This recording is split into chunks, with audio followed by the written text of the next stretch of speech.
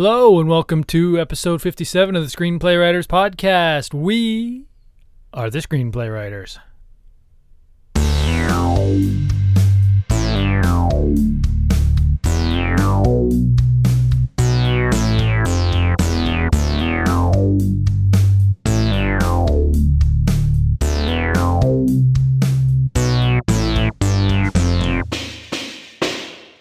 Hello, and welcome to episode 57 of the Screenplay Writers Podcast, the only podcast by, for, and about screenplays and screenplay writers. We are your hosts. I'm Ryan. Hey, my name's Nathan. And we are pretty excited to be here back for you for episode 57. Thanks so much for downloading and tuning in. Pretty excited to be here. Super excited. What are you most excited about right now, Nathan? I'm jazzed on, new socks and underwear. Finally splurged, got some new ones. Feeling comfortable, feeling clean. In these trying times of summer, it's always important to do stuff like that for yourself to make yourself feel better. Couldn't agree more. It's hot and hazy here in Vancouver. Fog of smoke descending on the city. It would make a great screenplay. And I'm working on one called the Smoke Haze. It's about just what it sounds like. Forest fires are taking place throughout the province, throughout Western North America. And it's descending on the city, and then some supernatural stuff happens within the city, which I haven't worked out what that's going to be yet, but I'm working my way through it. Sounds like a good idea for a screenplay. Yeah. Speaking of good ideas for a screenplay, Nathan and I are pretty excited because we have planned, and we've had this planned for a long time now. This Saturday, we are hosting a live performance of the Screenplay Writers Podcast live from Claremont Community Center Hall. At Claremont Community Center. You're not going to want to miss this. It's something, again, we've been planning, Nathan, for 8 or 9 months? Just to the very last detail. It's been a big, long time to plan this out. It's been quite the effort, but... Quite the effort. We're super excited to see everybody there, all the fans. Of course, we'll be selling merch, and we'll be doing all of your favorite segments live. Yep. Tickets are only $35.99, plus service fees and additional charges. Yep. So... make sure to snag them up quick because we're hoping that it'll sell out. Yeah. Now, when I said that we had planned every last detail, we actually planned every last detail except for one, and that one was telling people about this event. Yeah. We booked the hall 8 months ago. We ordered the chairs. We mapped out where the chairs were going to go. The audio, we got an audio guy, Charlene, who's going to be there, audio woman. She's going to fantastic, best sound in the city.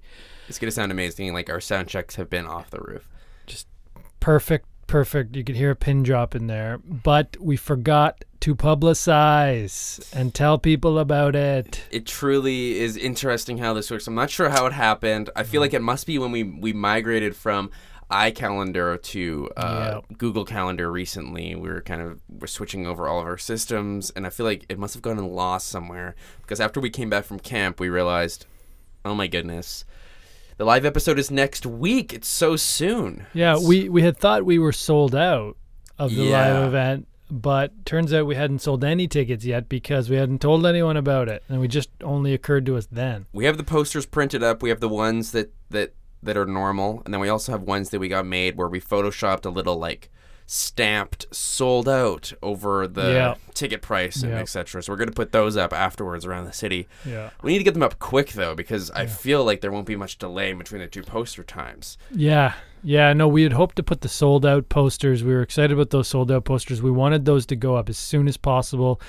to just point out that it was sold out. But I agree we should still use them. It's going to be not quite accurate for at least a couple days before it gets sold out. But probably soon it will be sold out, and we'll be telling the truth. Yeah, I should remind me to bring those frames. I bought us both on Amazon. Perfect poster frames for those sold out posters. So I think it's going to look really good on our walls. Beautiful. Well, today's episode is all about cinematography.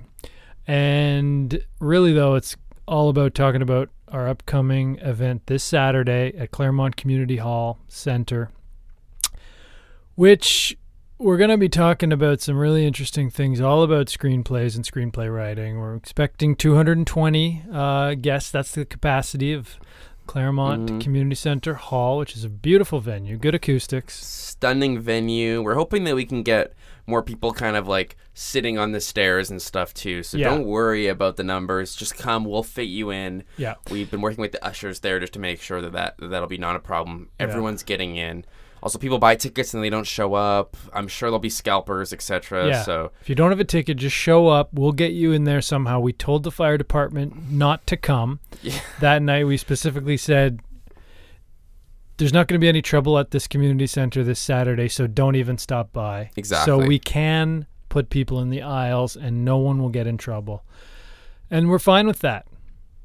Yeah, it really is. It's community space and it's a community night. We're going to be taking audience Q&A questions. Yes. We're going to be opening up the floor to everyone, all of the fans. We've also booked the hall for an additional 5 hours afterwards for meet and greets, drinks if you want to hang out with us. And we also have gift zone, which is like we rented a table. If you have any... if you want to leave us a gift. If you want to leave us a gift... Leave it on that table. Leave it on the table. Yeah. Make sure it doesn't go on... We will have it clearly marked with a little red carpet so you know exactly where to put the gifts. Yeah. We like electronics, technological stuff related to recording pens, equipment. Paper. We like all that stuff for screenplay writing. We've read all the books, so don't get us any books, please. We don't read. Yeah, donate those to a local used bookstore or something because we have read them already. Yeah, I'm also looking for a new MacBook Pro. I want the one with the touch bar. Preferably with extra RAM. Extra RAM, Nathan likes his RAM.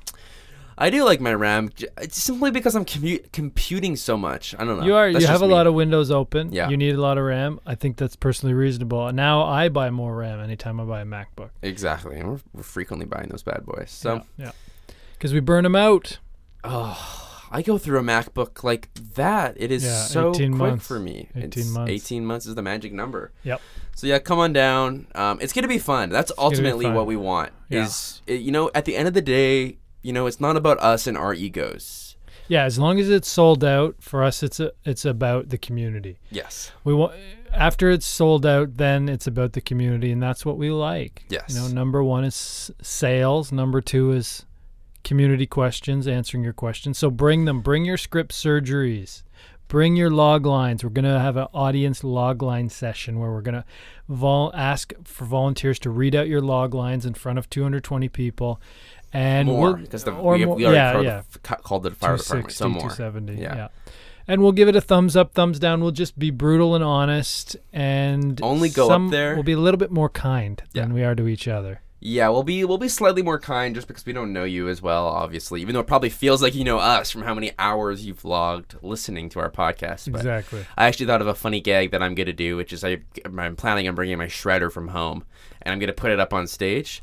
And, of course, when people come up and they want us to sign their screenplays at the end of the night, I'm gonna flip through one really quickly, and then I'm going to go, I'm going to shred it. But, of course, I won't. And the shredder won't be plugged in because there's no outlets that close to the stage. But I'll give the script back. Of course, I'll sign it, too. And then I'll also probably put a funny note or something so you can look back on it later. So, yeah, we'll sign your title pages. Yeah. Brilliant. If you have our headshots, which are available online and stuff, you can bring those as well to sign. Yeah, we will sign anything. We will sign anything.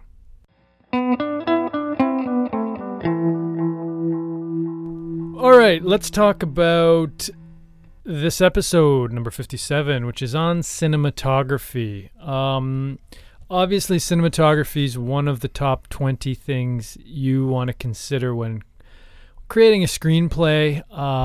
You actually have a lot of power as the screenplay writer to inform the cinematography of your screenplay, right, Nathan? Mm-hmm. Totally.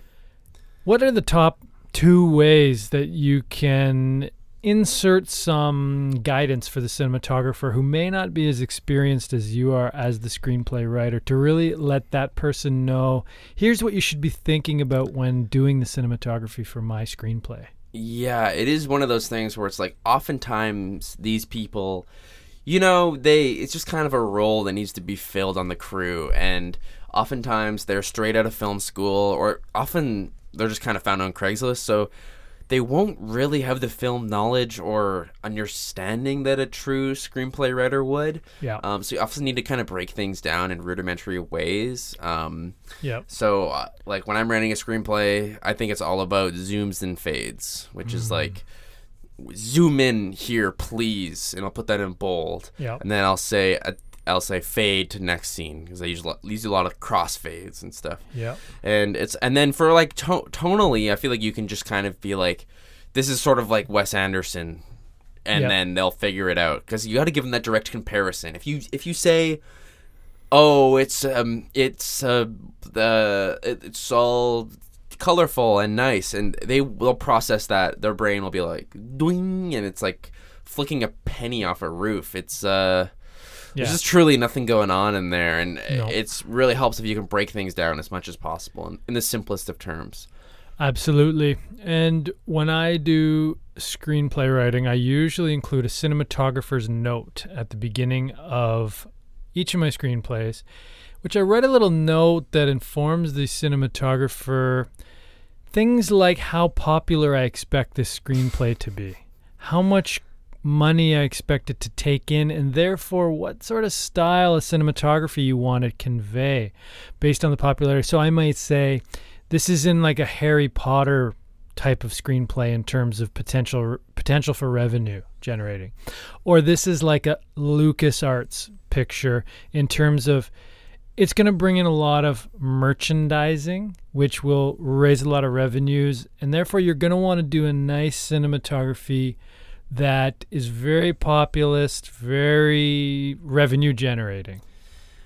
A lot of these times you got to motivate these people with money. You got to say, it's obviously we're all about the art, but we also care about making money too, and how much money our movies are bringing in. So it's really, really helpful to be like, I'm expecting this to gross $3 billion, $5 billion, $10 billion, whatever you feel like your screenplay deserves. Yeah. You put that right up front in a little cinematographer's note. Yeah. And that way it's immediately communicated that they get it. They're like, this is going to be a big one. A pricey one. Or it's going to be a smaller one. Or a smaller one. Yeah. But you want to shoot for the big ones in reality, right? Because why wouldn't you want... This is the funny thing. This is like kind of the problem I have with independent film and that sort of thing, is like, why wouldn't you want your movie to make a lot of money? Shoot for the top. For me, I have a Mission Impossible level floor.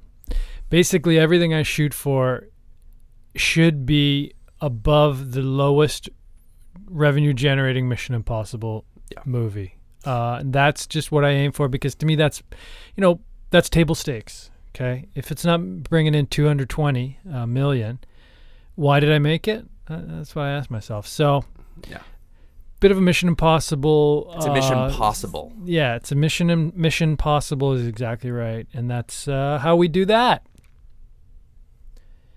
Let's do script surgery. Scalpel. Dialogue. Character development. Jokes. Plot points.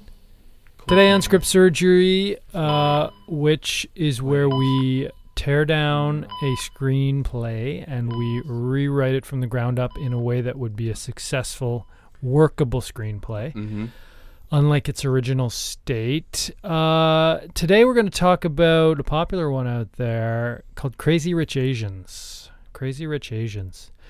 Based on a book, adapted screenplay. Yeah, popular book. Yeah. You can tell that. Great title, engaging cover of the novel, which I did not read because I don't read novels. But I read the screenplay multiple times.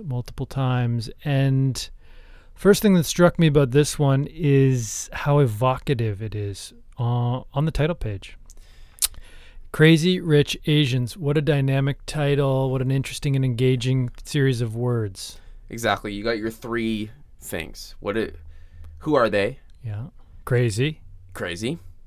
What's their financial status? Rich. Where do they come from? Asia. I honestly don't. Every title should be like that. Yes, it should. It's the 3-word Hare's rule. Mm-hmm. Your title should have 3 words, and they should all be very descriptive. Mm-hmm. And that should be your title. And that's the end of the Who, story. what, where. Who, what, where. Summed it up Some perfectly. cases, what color, but Well, not all. But Crazy Rich Asians, I'm going to be controversial here and say I loved it. yeah, it was great. It was a great movie. It was fantastic screenplay from cover page to final word to the end. And it performed beautifully on screen. Whoever And at the box adapted office, it's screenplay- making a lot of money, and this is box office, it's exactly doing what we're great. talking about. This is what we're talking This about. is a perfect example of what we're talking about. Absolutely, and part of the reason for that is the cinematography. Yep. And the direction given in the screenplay to the cinematographer, who I'm just guessing doesn't have as much experience as the screenplay writer, Surely not. but they did very well.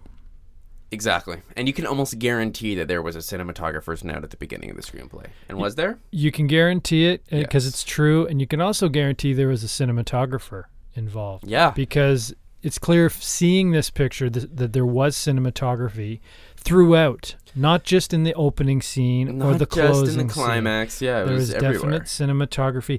His fingerprints were everywhere. His or her fingerprints were everywhere throughout the screenplay on screen. Just evidence of the importance of cinematography. You truly need it. You can't get away without it, essentially. No, you can't. Let's do Logline Cage Match.